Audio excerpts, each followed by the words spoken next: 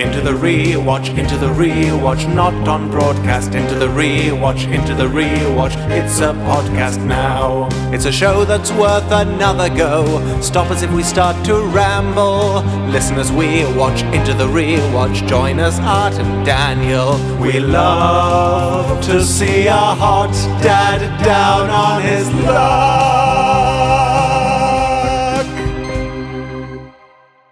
Hello and welcome back to Into Riverdale, your favorite Riverdale rewatch podcast. As always, I am with a very loud car outside my window, Daniel, and joining me is that other third, Art. Hi, I am the very quick military tribunal where everything goes right.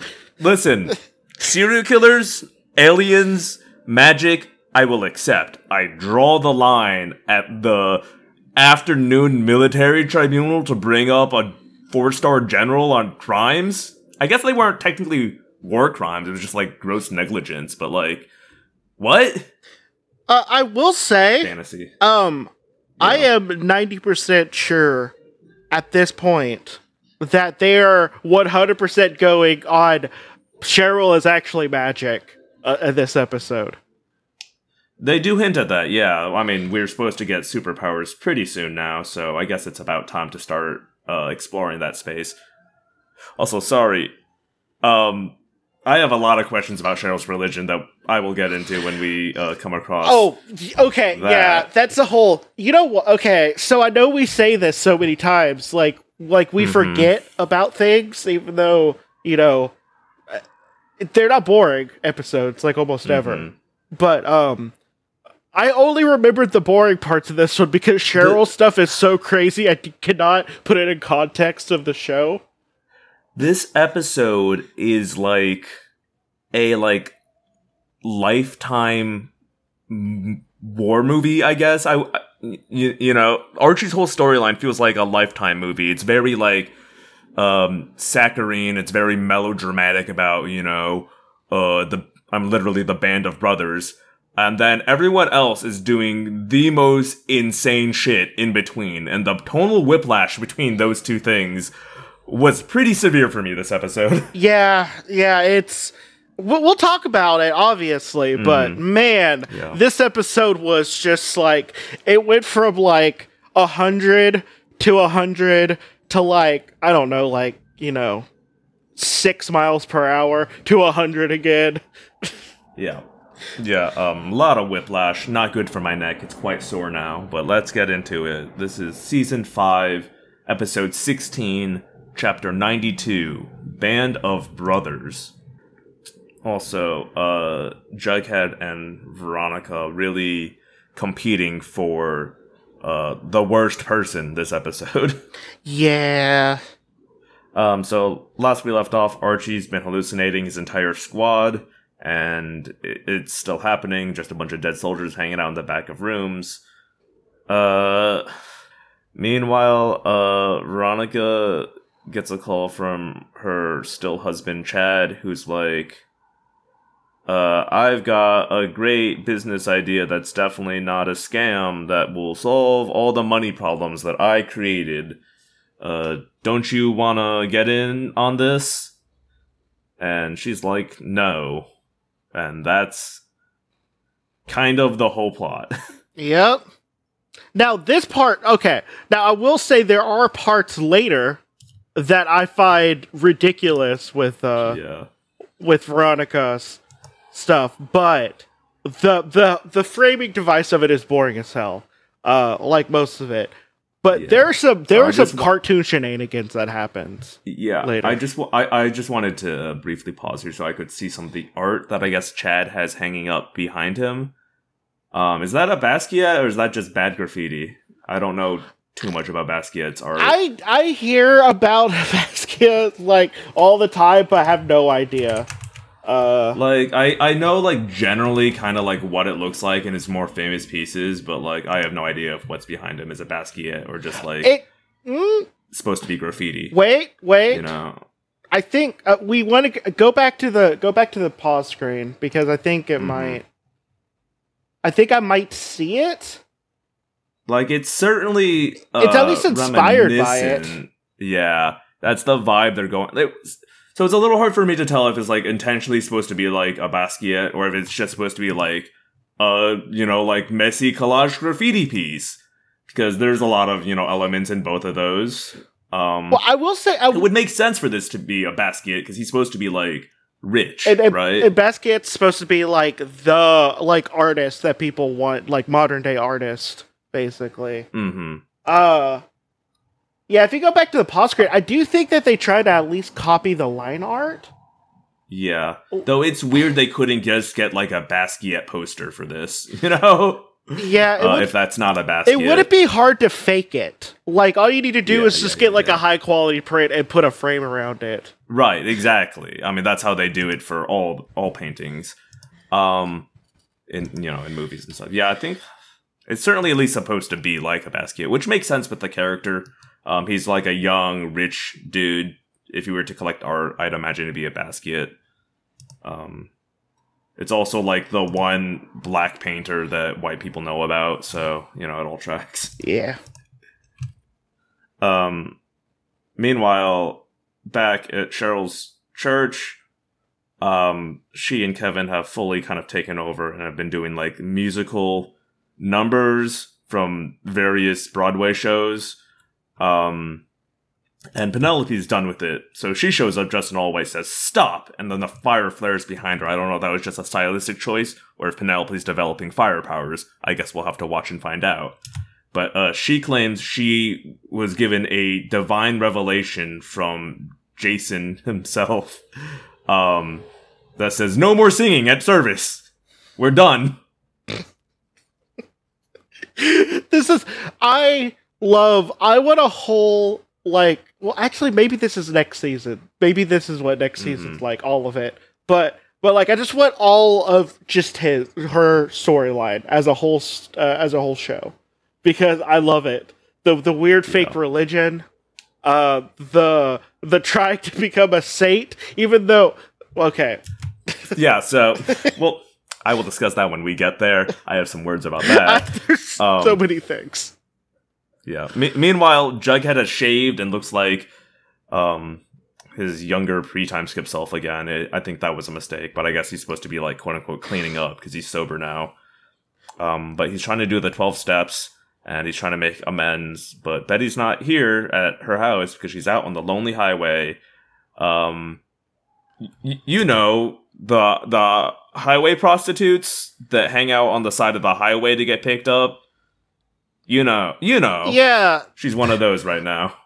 Oh my god, her thing is so boring.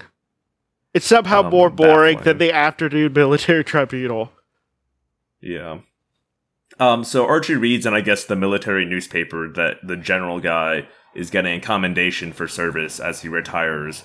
And Archie's like, this is bullshit. He sent us in to die. I can't believe he's gonna get an award for that. We should do something. It's wrong.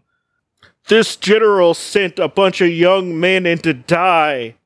Oh, show? Yeah. That's like every single one of them.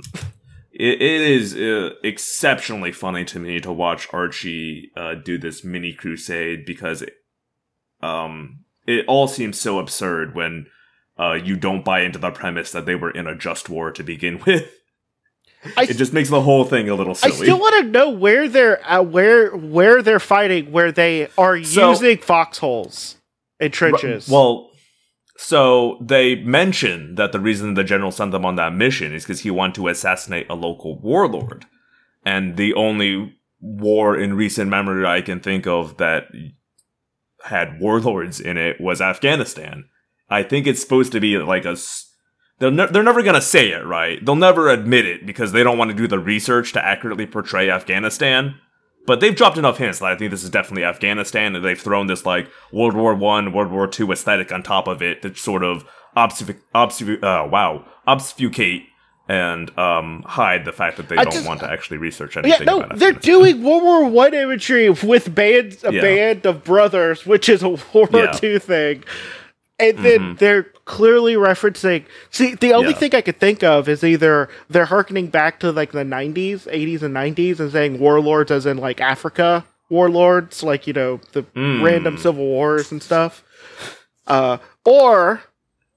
I feel like that would be an even more wild choice, but what's the other option? No, but the other option is Afghanistan, because that obviously makes sense. So, like, why are they doing this imagery? They don't even have the right camo on for... Again, so that they have plausible deniability if someone was like, that's not how Afghanistan went, or, if they felt like Riverdale was making some sort of political statement on the topic of Afghanistan, like, oh, Archie's going against the army, is he like anti-America? But because they've created a fictional war, then they can be like, oh no, it's a work of fiction, this has no actual real life political metaphor to graft onto. Here's what you could do, though. You could literally just make up a country. Riverdale isn't a real place. Sure. And I'm sure that was pitched if they did, like how Young Justice in the DC universe does, and, make what's the dumb one in fucking, in DC? It's, called, where Queen Bee's from. About man, I know what you're talking about, because I hate it, because it's like, it's, oh my god, why can't I remember it? Because it was hard for me to get through, like, season 3 of Young Justice because of it. I remember Malaysia, because that was supposed to be the North Korea, South Korea analog, because they had North Malaysia and South Malaysia. They had something that felt like Bosnia and stuff. Yeah. Oh my god, like Eastern European. I know what... Oh my god. No, that's not the one I'm referring to, though. Queen Bee was like a fucking Iraq analog. Oh, yeah, no, I'm thinking Iraq. No, the Iraq, yeah. Yeah. Or more broadly, the Middle East. When they needed to have something happen in the Middle East, they're like, oh, it's happening in Queen Bee's country, where there are terrorists and warlords. And yeah, that's how DC chose to get around it. So I'm assuming a similar thing was pitched for Riverdale, and they ultimately decided to go with just the war, quote unquote. Maybe they felt it would sound less silly to their viewers. I don't know. I wasn't in the room. Markovia! That's what it is, Markovia! Yeah. That's not Queen Bee's place, but that is, that's the Eastern European analog for DC. Yeah. That's the one that they're fighting. Oh, okay, yeah. That's if they need something to happen in Eastern Europe. And also, I think that's why they have kings in Markovia, because it's like Eastern Europe, and they're outdated. So Markovia is Eastern Europe, and then they had one for the Middle East, and then one for North Korea. Yeah. I think Jughead got fired from his job because he disappeared for 6 weeks without notice. That's fine, I don't care. Then Veronica gets audited by the SEC, and I have to say that I'm sure both Veronica and Reggie's actors must have loved doing this scene where they had to say SEC multiple times in a sentence and not flub that. Yeah, it's hard to say. It's hard to say out loud. It's not a good acronym. But she's getting audited, but her books aren't right yet because she's still trying to pay off Chad's debts from his Ponzi scheme. I think... Yes, that makes sense because he offered up her business as like the collateral or the broker for this whole thing. So if they audit her business's books, they're gonna see the Ponzi scheme and she'll get hit with all the whatever happens to people who get caught doing Ponzi schemes. So she needs to somehow get a quick inflow of cash to pay off these debts right away. And she thinks, hey, I know, why don't I rob my father, who, to the best of my knowledge, hasn't, like, really fucked with her in 7 years, has just sort of been doing his own business and, like, let her live her adult life. But she's like, no, let's go fuck with daddy again, because I need money, and this is how I get it. Also, Reggie fucked her sister, half-sister, for a while she was at college. Well, yeah. That's about all I can feel about that plot point. Yeah. I feel like it's a little too easy. Oh, I was just doing the mental math. And I guess it could have been like later on in her term at Banyard. But Ramos is supposed to be like late 20s, early 30s. It still feels weird even if he's like 22. Yeah. It's still pushing it a little bit, like, towing some lines. I'm of the opinion, and I don't know if you are, like once you hit like 25 or so, Like, while there can be a power imbalance and everything, like, age stops mattering, like, a lot as long as you're dating, 25 and above. The amount of years you can have between two people dating without it feeling a little weird gets exponentially longer the older you get. Yeah, like 25, like a 25-year-old dating like a 6-year-old. That's a little. That's gonna be yucky. I still think that'd be kind of weird, but like a 25-year-old and a 45-year-old, I'm like, okay, that's pushing it a little bit for me. But yeah, basically that's fine. Whatever, you two seem happy. Yeah, as long as they're not like the boss and like or something like that. Yeah, barring other factors. Yeah. Yeah, it's just I just don't. It's gonna be weird. Like he would be like what, like 22, 23, and she would be like what? Well, we don't actually know her age, but we guessed she was probably around late 20s, early 30s, just sort of comparing her next to the teens and the timelines of Hiram's life. So I would say like she would have to be like now, like at least mid 30s. Right. I mean, this all happened in the 4 years during the time skip, presumably, because he said when she was at Banyard. Yeah. So either he was, I mean, the youngest I think Hermosa could reasonably be is like 25, and so if we take the most generous reading of this, it would be like he's 21 or 22 because you graduate at 22 if you do 4 years. So he's like 21, 22, hooks up with her. She's 20. It would be, he'd be 18 when she was 25. Math, 3 more years to 25. She'd be around 28, right? 27, 28. Yeah. The 22-year-old. It's okay-ish, right? Yeah. It's fine. Yeah. See, okay, the time skip really, like, the more they try to explain stuff around the time skip, the worse it gets for me. Well, I also just think that Riverdale would not care that they've paired an 18-year-old with a 28-year-old, which is the least charitable read of that time difference, or age difference.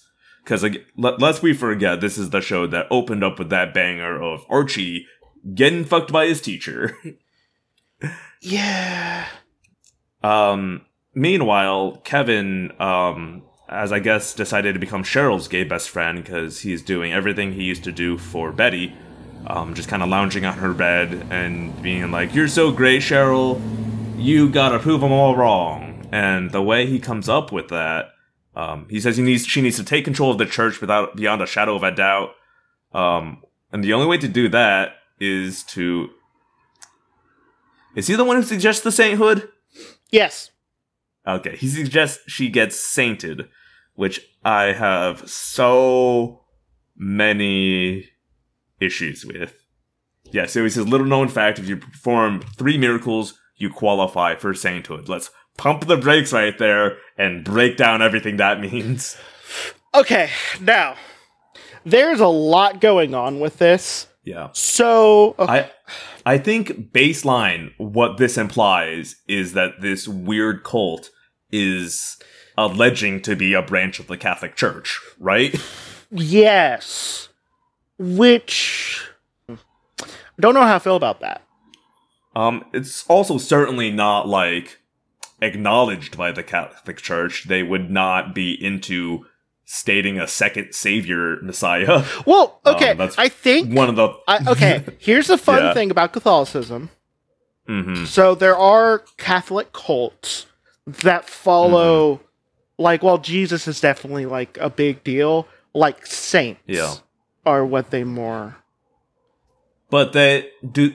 Well, first of all, I'm assuming those are denounced by the Catholic Church, like, right? Kind of, yeah, but also at the same time, like, who cares?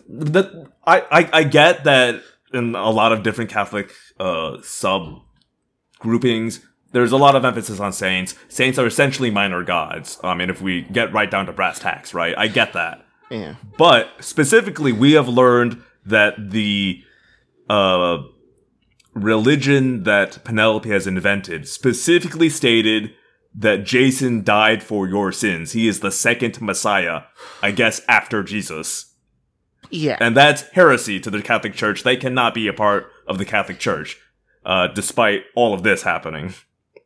Yeah. Also, I mean, but it is clear that this is a form of Christianity. They are under the Christian umbrella, which is nuts to me. Because when initially she's like, and he died for your sins, it was my son Jason. I was like, oh, she's just making up a whole new religion, and it's modeled after Christianity because that's what she grew up on. Fair enough. But they talk about, like, again, the sainthood and miracles, and I think they do mention Jesus as, like, all related to their religion. So, like, they are Christians that just also, they're like Mormons, you know? They've invented a second Christianity. Yeah. Like, but it feels like it's, like, vaguely Catholic related. That is at least what they are trying to go for, which is nuts. Out of all the ones to graft yourself onto, Catholicism's a wild one. But so beyond the fact that no one has ever attained sainthood while they were alive, and beyond the fact that the Catholic Church actually investigates claims of miracles like very thoroughly to determine if they are true miracles or not, Kevin says, this is a great idea because in junior high, I was obsessed with David Copperfield, so I can make these miracles happen. I'm at a loss. There's also a lot going on here. Like, the tone shift between what they're doing and the rest of the show is ridiculous. Because it sounds like they're doing, like, it's almost like they're in, like, a sitcom, and the thing is, hey, we need to do miracles. Yeah. It's also, like, okay, so you want to use sleight of hand to trick people into thinking you're doing real magic. Fine. That has been a charlatan's game for many centuries. People do that. I get it. Okay. The magic he chooses to do are all, like, well-known magic tricks.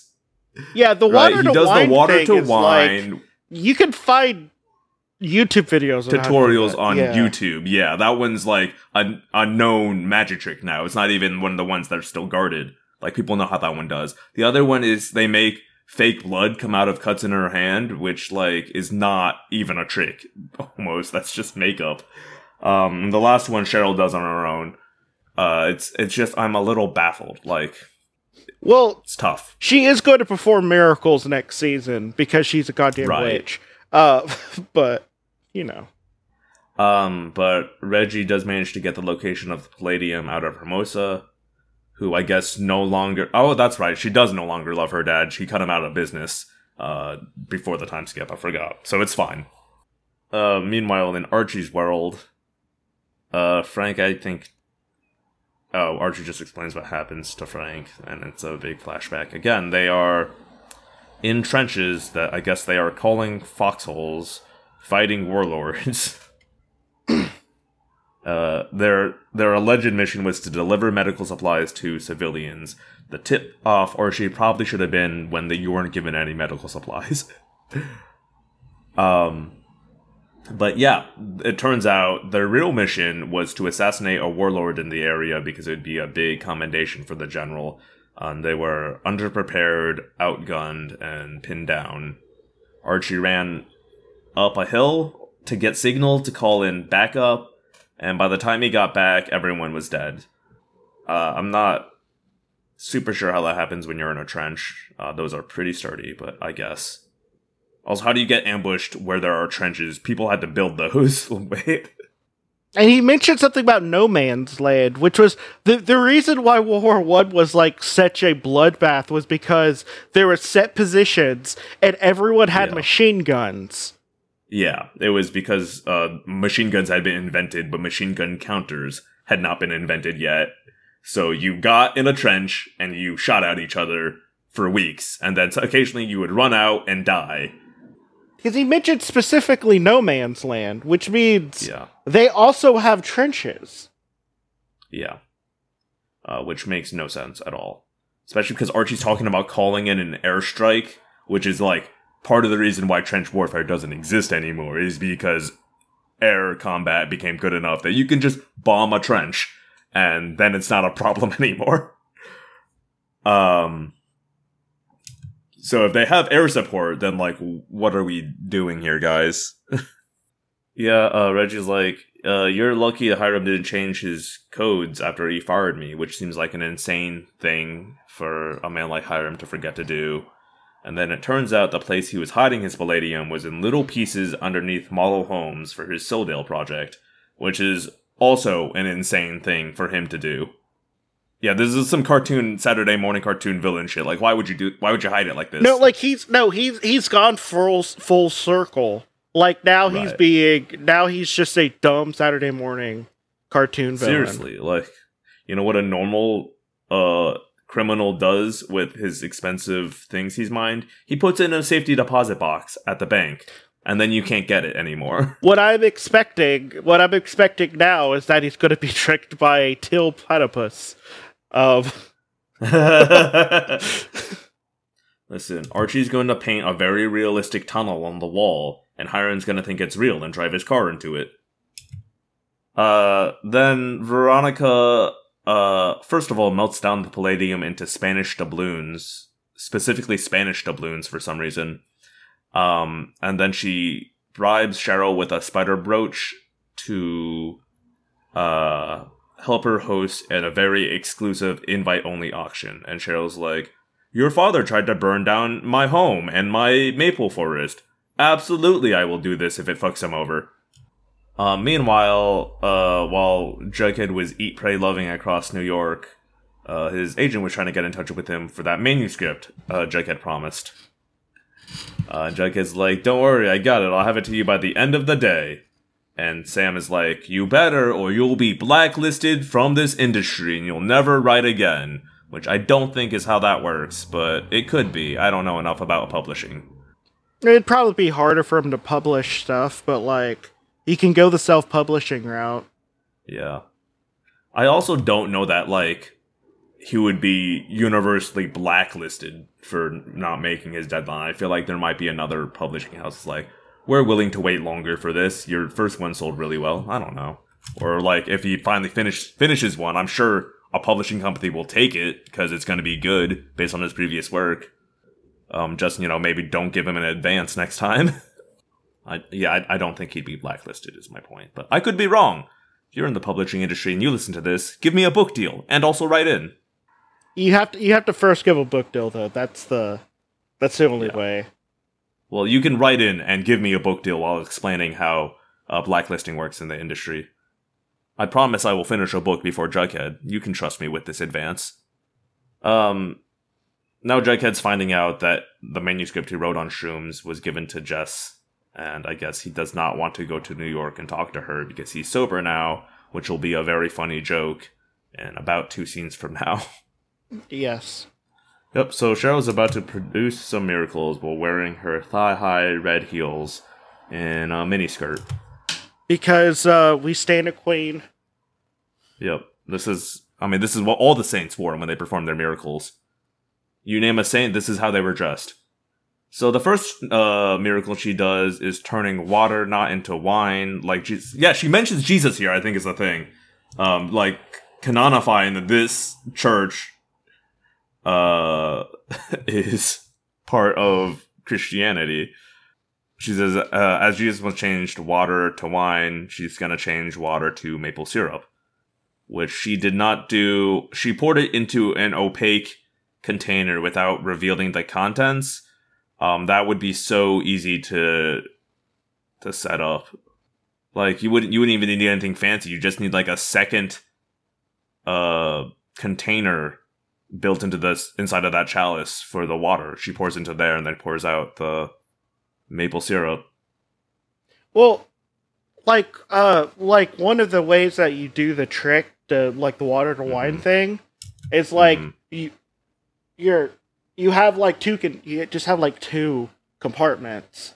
You have one, right? Yeah, like, you basically have something on the outside where, like, there's just enough room for you to be able to pour the wine out of. Yeah, it's the assassin's teapot. Yeah, exactly. Yeah, it's just why? I don't know. The wine. Okay, the wine to maple syrup though. I feel like is I don't know. That's cute.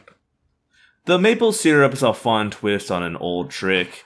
It certainly limits some of the ways people do that. I think another technique used for water to wine is there's like a dried powder you can get that when you add to water, obviously it turns red, and it looks like wine.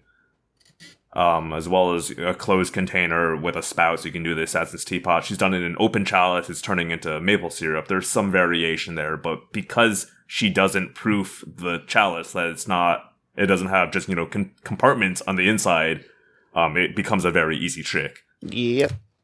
Yeah, I got into magic for a while. What's up? Archie's doing a classic Archie thing where he goes to someone and tells them his plans on what he's going to do to them. Somehow he was just allowed to walk into the general's office, but he's like, I know you sent us to die, I'm going to make sure you pay. And the general has some big monologue that also doesn't matter. Again, it's hard for me to be invested in the army stakes because, I literally don't care. They're both guilty because they were both in the U.S. Army. Pretty much. And yeah, Archie's big play is calling a military tribunal, which is, come on, guys, what are we doing? I feel like even as a child, I was like, I don't think that would work. Also, they don't resolve... Oh, wait, sorry, they have Eric's testimony. That's their one proof, and apparently that's enough to get this guy dishonorably discharged. Spoilers. Also, I love the general says, you'll die a traitor or something like that. I'm going to destroy your reputation. Archie does a literal, no, I'm not. You're the traitor, General. Which I thought was pretty good. Eric's still very hesitant to join this crusade, and we'll find out later, but Archie's compromises. He will only do this if he gets the approval of all his squad mates' families, which is a confusing sentence because the next time we see Archie, it is him not getting the approval from one of his squad mates' families. But Jughead's in the bunker. He's like, fuck, what do? I don't have a manuscript. He remembers that girl who slept with him in order to get her manuscript in front of his agent, and thinks, hey, what if I just plagiarize his book? Or her book? And he also finds a bottle of whiskey, so he really should have just gone and seen his ex-girlfriend and gotten his real manuscript back. Yeah, if he just, be like, hey, that's my manuscript, can I have it back, please? Yeah. Also, it had some of his blood on it, so, if she had the original manuscript, unless she transposed everything, you'd be able to prove with DNA evidence that it was his. Well, you'd be able to prove that his blood was on it. You wouldn't be able to prove it's his from that. But also, I don't know that necessarily Jess was looking to steal his story. We don't really know why she wanted it. She gave a reason. We don't know if that's the true reason. So, maybe she is also plagiarizing, but I'm not sure. But the first person Archie goes to see blames him for her son's death. So, again, very puzzled how he managed to go ahead with the tribunal. There's a little visual thing they do in these scenes where the soldier of that family member is kind of hanging out in the background waiting, which I think is neat, if not actually representative of anything. A better writer could have made that a symbol or metaphor. This one is just sort of a cool visual. Yeah. And so, Veronica's hosting an auction, and Hiram shows up and begins bidding on these doubloons.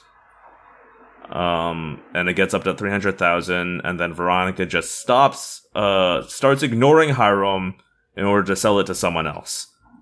So many questions. Yep. All of that was weird. I feel like in this season, they have intentionally hired taller people to stand around Hiram to make him look like a tiny man. Yeah, is it, because, okay, it makes sense that there's a lot of taller people than him just because, he's Hispanic and, Hispanic men tend to not get that tall.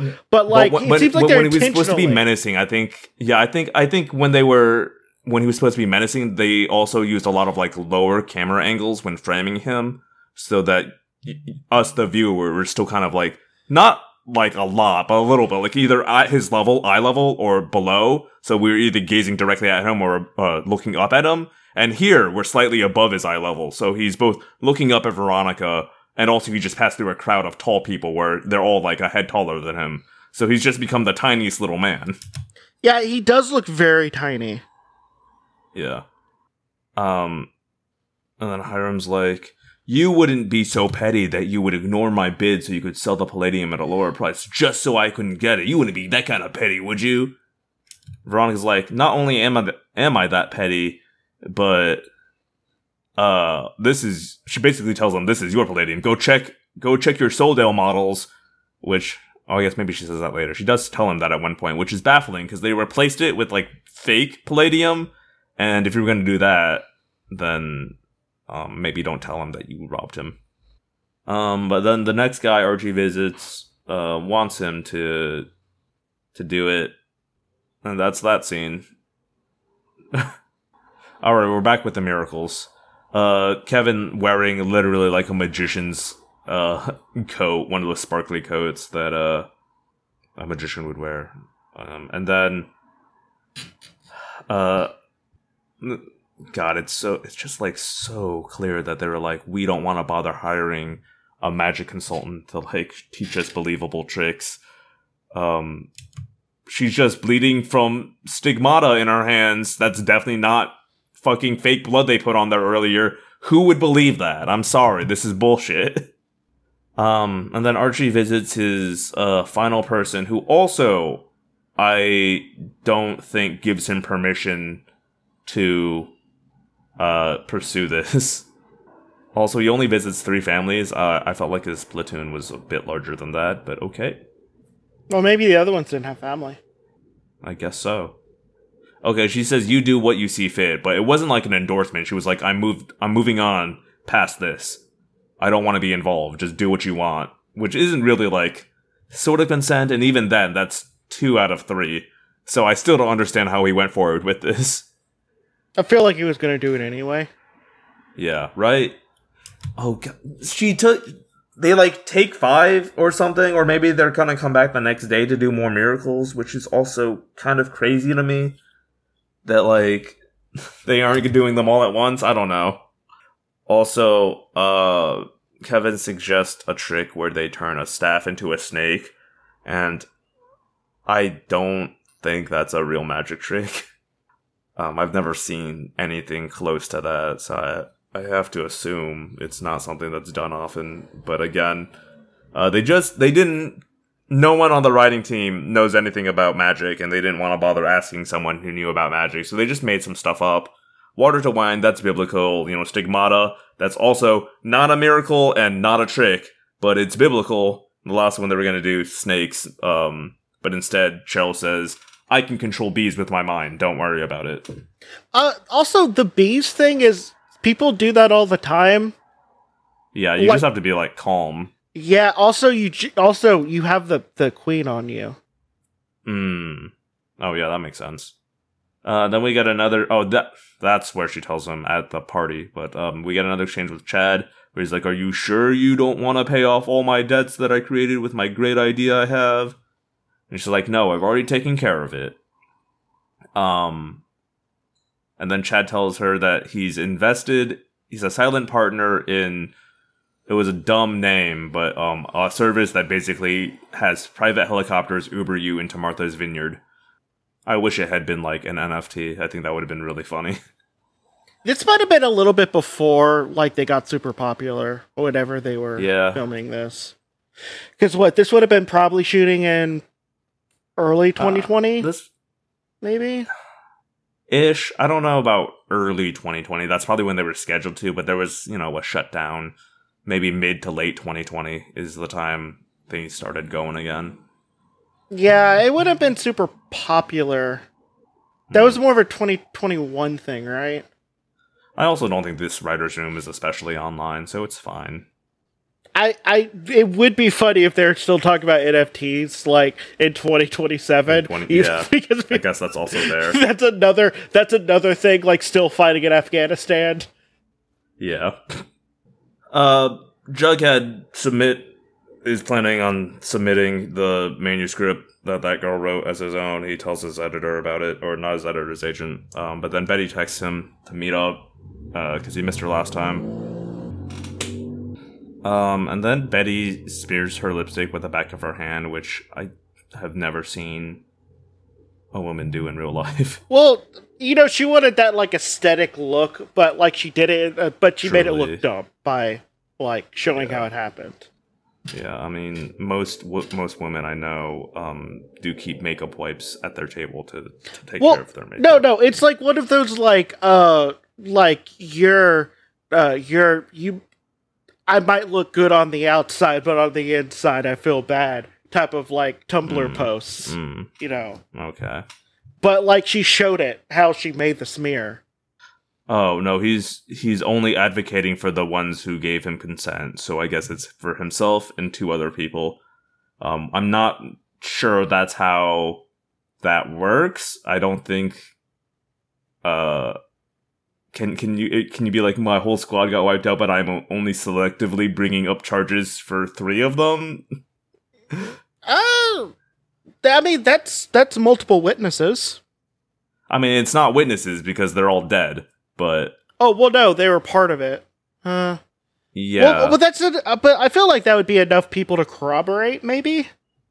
Well, no one can corroborate it, or they're all dead. Well, no, Eric's the only one. No, there's enough people. Well, no, yeah. There's only 2 people who can corroborate what's going on. Yeah, and they're right there. Which also we're learning right now that Eric had a secret meeting with the general where he was told as the sniper to abandon the squad and kill the warlord, which he did, and he feels terrible about. But Archie manages to convince him to also testify, I guess. And again, it is the word of a sergeant and someone ranked lower than a sergeant against a established general. I just do not think it would A, take a day, or B, go that direction. Yeah. Could you imagine attending this church? This would be crazy. It would be a lot more interesting than the church I attended. Right, it'd be like, oh, how was church? Yeah, I mean, they sang songs from Joseph and the Technicolor Dreamcoat, and then one of them claimed to be bleeding from her hands as a miracle. I mean, I didn't know that we were Catholic, but also, okay, Cheryl's outfit right now. Yeah. Oh my god, it's real good. Okay, so she's in bright red pants, and she's wearing what looks like kind of a tank top deal, but with like a corset with all of the like hardware on it. The ribbing. Like have rhinestones. Yeah. Yeah, so Archie and Eric literally go to this tribunal, and then the general gets dishonorably discharged. It's nuts. We don't even see the tribunal. It's like a day-long affair. It's crazy. The shortest military tribunal ever. Like, seriously. It is like the same day. Well, they got lucky. They got Judge Judy, and she was like, I want this wrapped up before lunch. So Chad and a bunch of dudes in Hiram are all celebrating the launch of this helicopter service being publicly traded. And Veronica crashes with a bunch of server girls. They look like the Candy Girls. That's what they're normally called, right? That job. And she's brought a whole briefcase full of jingle jangle as well as some champagne. Copter Cab, that's what the business is called. And then she's like, I'm here to celebrate you. Here's a extremely large bottle of champagne. Let's party. Jughead breaks his sobriety while he talks to Betty, and he apologizes to her for the voicemail. Betty explains that the reason she wasn't there that night is because of the trash bag killer. What else happens here? Oh, Betty makes it all about herself again. Yeah. Yeah, it's all coming back to me. Jughead literally says, during his apology, he ends with I'm an alcoholic, I'm an addict. And Betty's like, well, Jughead, me too. I'm addicted to the thrill. And it's like, bestie, that's not quite the same thing. That was, I don't know if that was a cute joke, but it was be like, yeah, I'm trying to quit. If it doesn't, if it isn't obvious, and that's right before he takes a drink of some whiskey. Right. But yeah, he says, I'm an addict, and she's like, I think I'm an addict too. I can't stop hunting serial killers, and like that's not the same thing at all, Betty. Well, hun, guess what? You are one, so you don't have to hunt that hard. Right. Yeah, like Jughead made this big confession about being an alcoholic, and now we're just talking about Betty's shit. Like, it's rude. She's a rude person. Jughead's voicemail wasn't wrong. Yeah, Betty she just sucks in general. She says she didn't go to the book reading because she got the offer to join the TBK task force, which I feel like you could have shot off a text, maybe. I feel like that would have solved all the issues. Hey, sorry, can't come. FBI thing happened suddenly. We'll talk later. Yeah.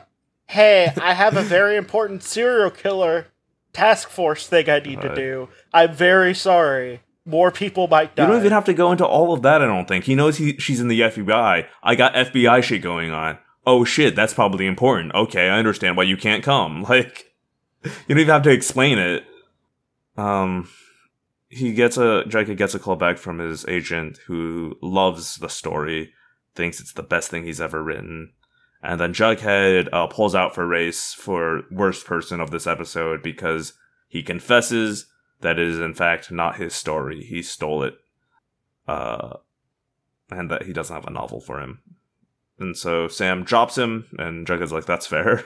And says he will text Sam Cora, the grad student's info, later. And with that, he's both dropped as an author and as a candidate for Worst in Show this episode. Yep. Do we have a Dilfy person this episode? I don't think so, no. You know, I was... They normally have something in for Daddy, but, like, they've been really lacking this season. Chad is gloating at the party, and then a guy comes in and is like, my boysenberry's blowing up, because it's like a blackberry. And it's because the stock is in free fall, and it's because someone leaked to the Wallbeat Journal that he had crashed a helicopter before. And that's bad optics for someone who owns a helicopter company. And so everyone's pulling out their investments. And Veronica was the one who leaked the story, and then she threw this party to keep them distracted while their stock fell apart. And, like, why did she do this?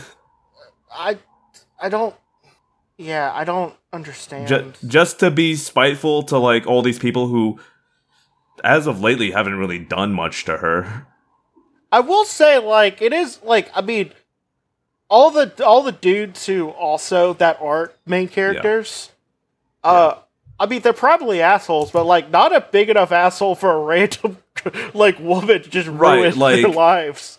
Any motherfucker who's invested in an Uber helicopter service sucks. But, like, they haven't personally slighted Veronica. Yeah, like... She doesn't really have a reason to ruin their lives like this. Like, okay, I feel like if I was reading about this... Like, I'd be like, ha ha. Right. But I seen them, and I seen how it happened, and who's doing it. And, like, Veronica is not that much better than them. No, Veronica's just being extremely petty right now, and she causing a lot of collateral damage with that. And then she calls him a beta cuck, basically. She says a born beta, but, I mean, you know she wanted to call him a little beta cuck. Hey, little baby bitch beta. You're the one who always sat the hotel chair. You know, the cuck chair over there?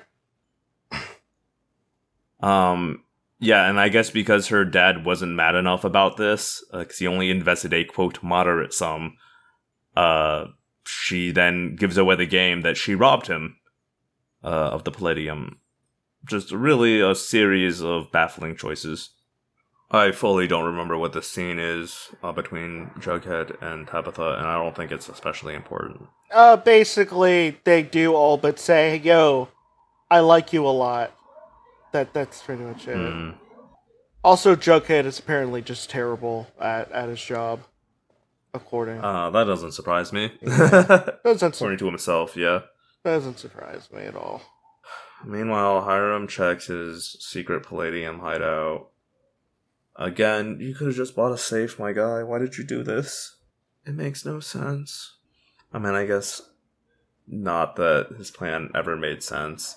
The cost to build a prison and also maybe a suburb, I don't know if Sodale was ever supposed to happen, but like, all of that, the amount of palladium he's gonna mine, I can't imagine pays that off. Yeah. I guess I don't know. But like, that feels like a lot of money invested. 'Cause on top of building all of these like red herrings, he also has to then like get the mining equipment and like maintain the mine, even if he's using slave labor to mine it. Like, it just seems like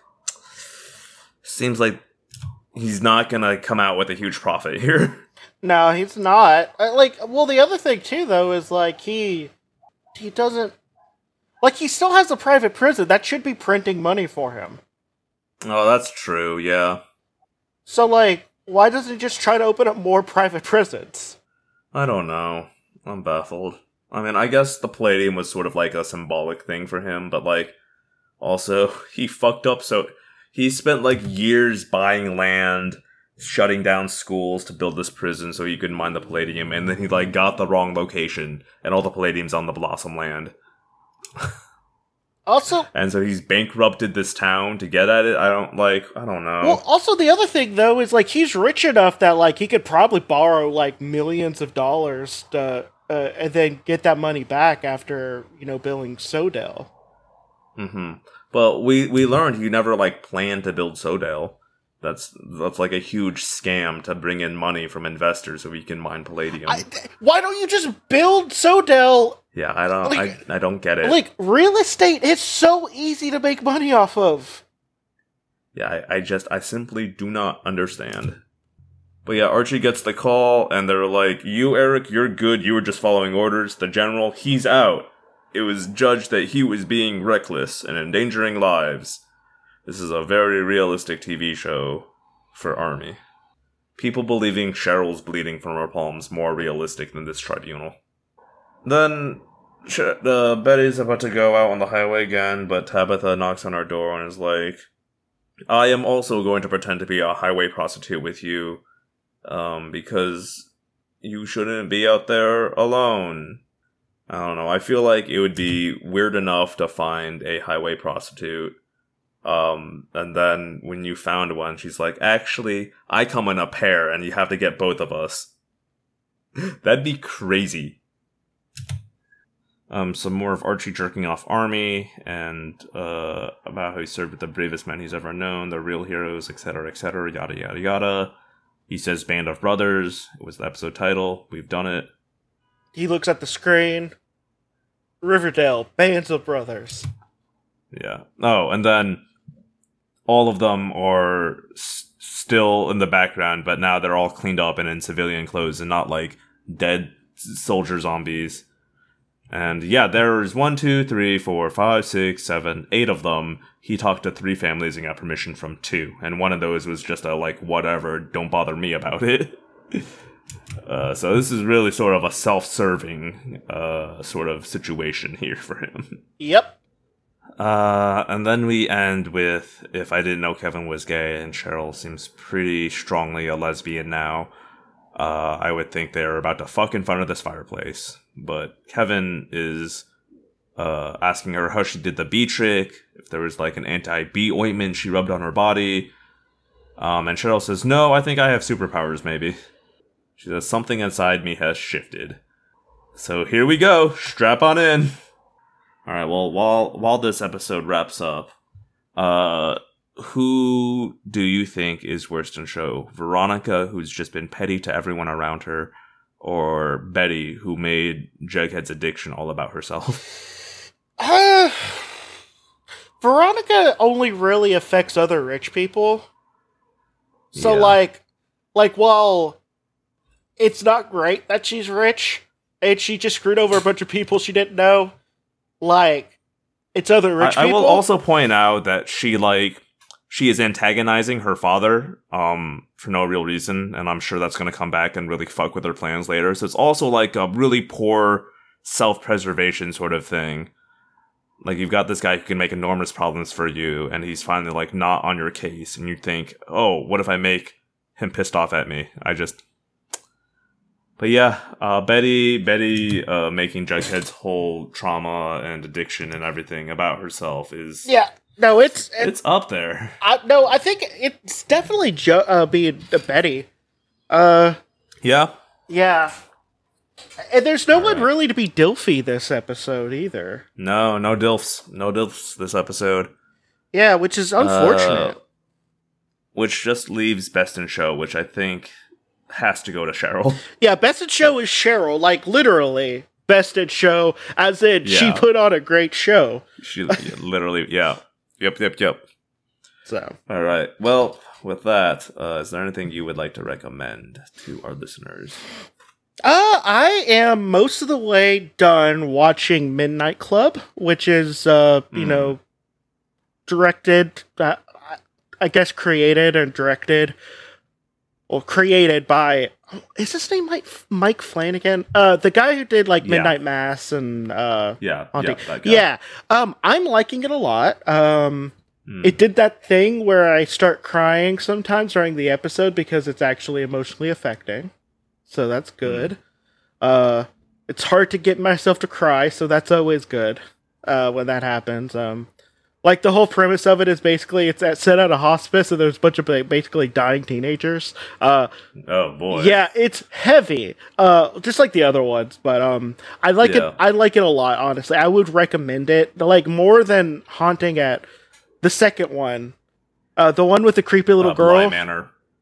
Bly Manor. Yeah. Even though I like that one, don't get me wrong, I recommend it more than that one because like Bly Manor, like, you can call it like second episode if you're paying attention, and then it's just a creepy girl who's not a ghost being like, "Isn't that delightful?" And like it's like you're talking like you're a Victorian ghost. Stop it.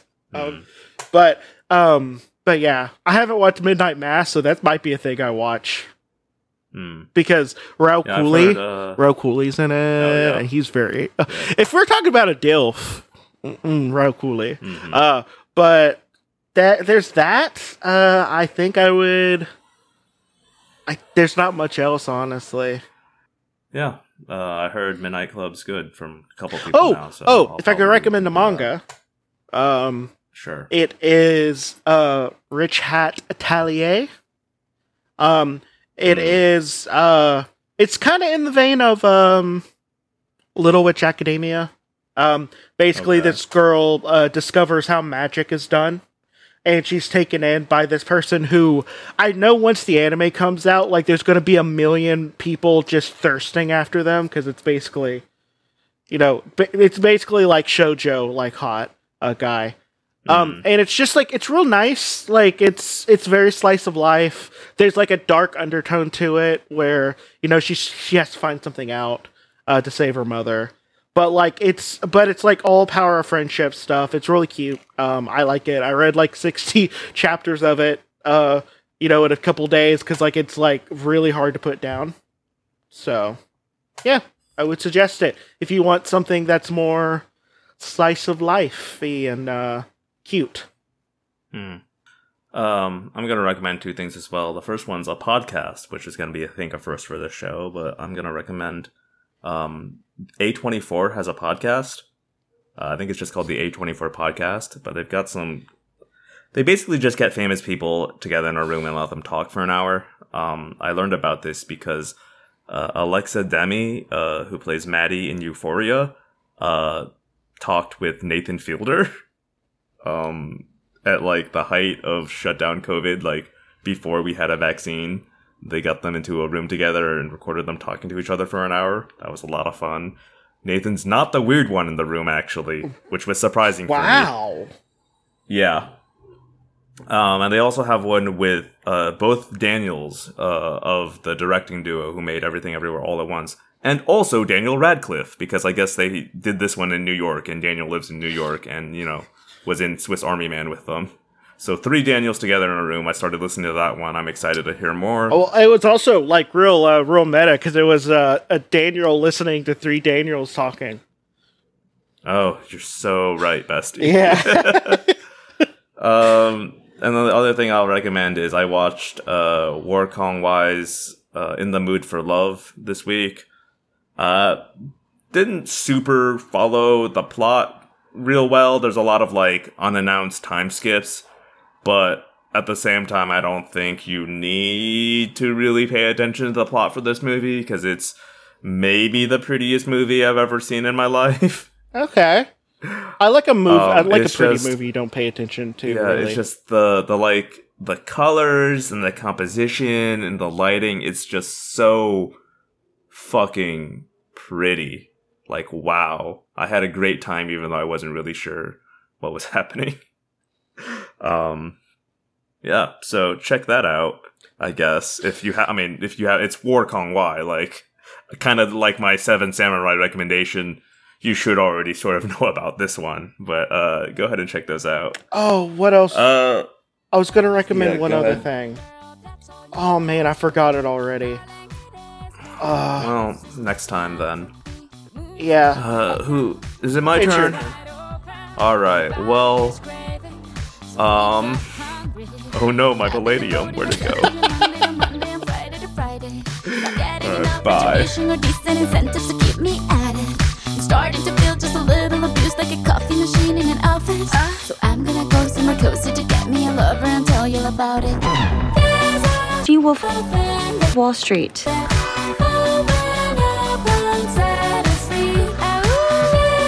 She-Wolf Wall Street. I want to be the She-Wolf of Wall Street.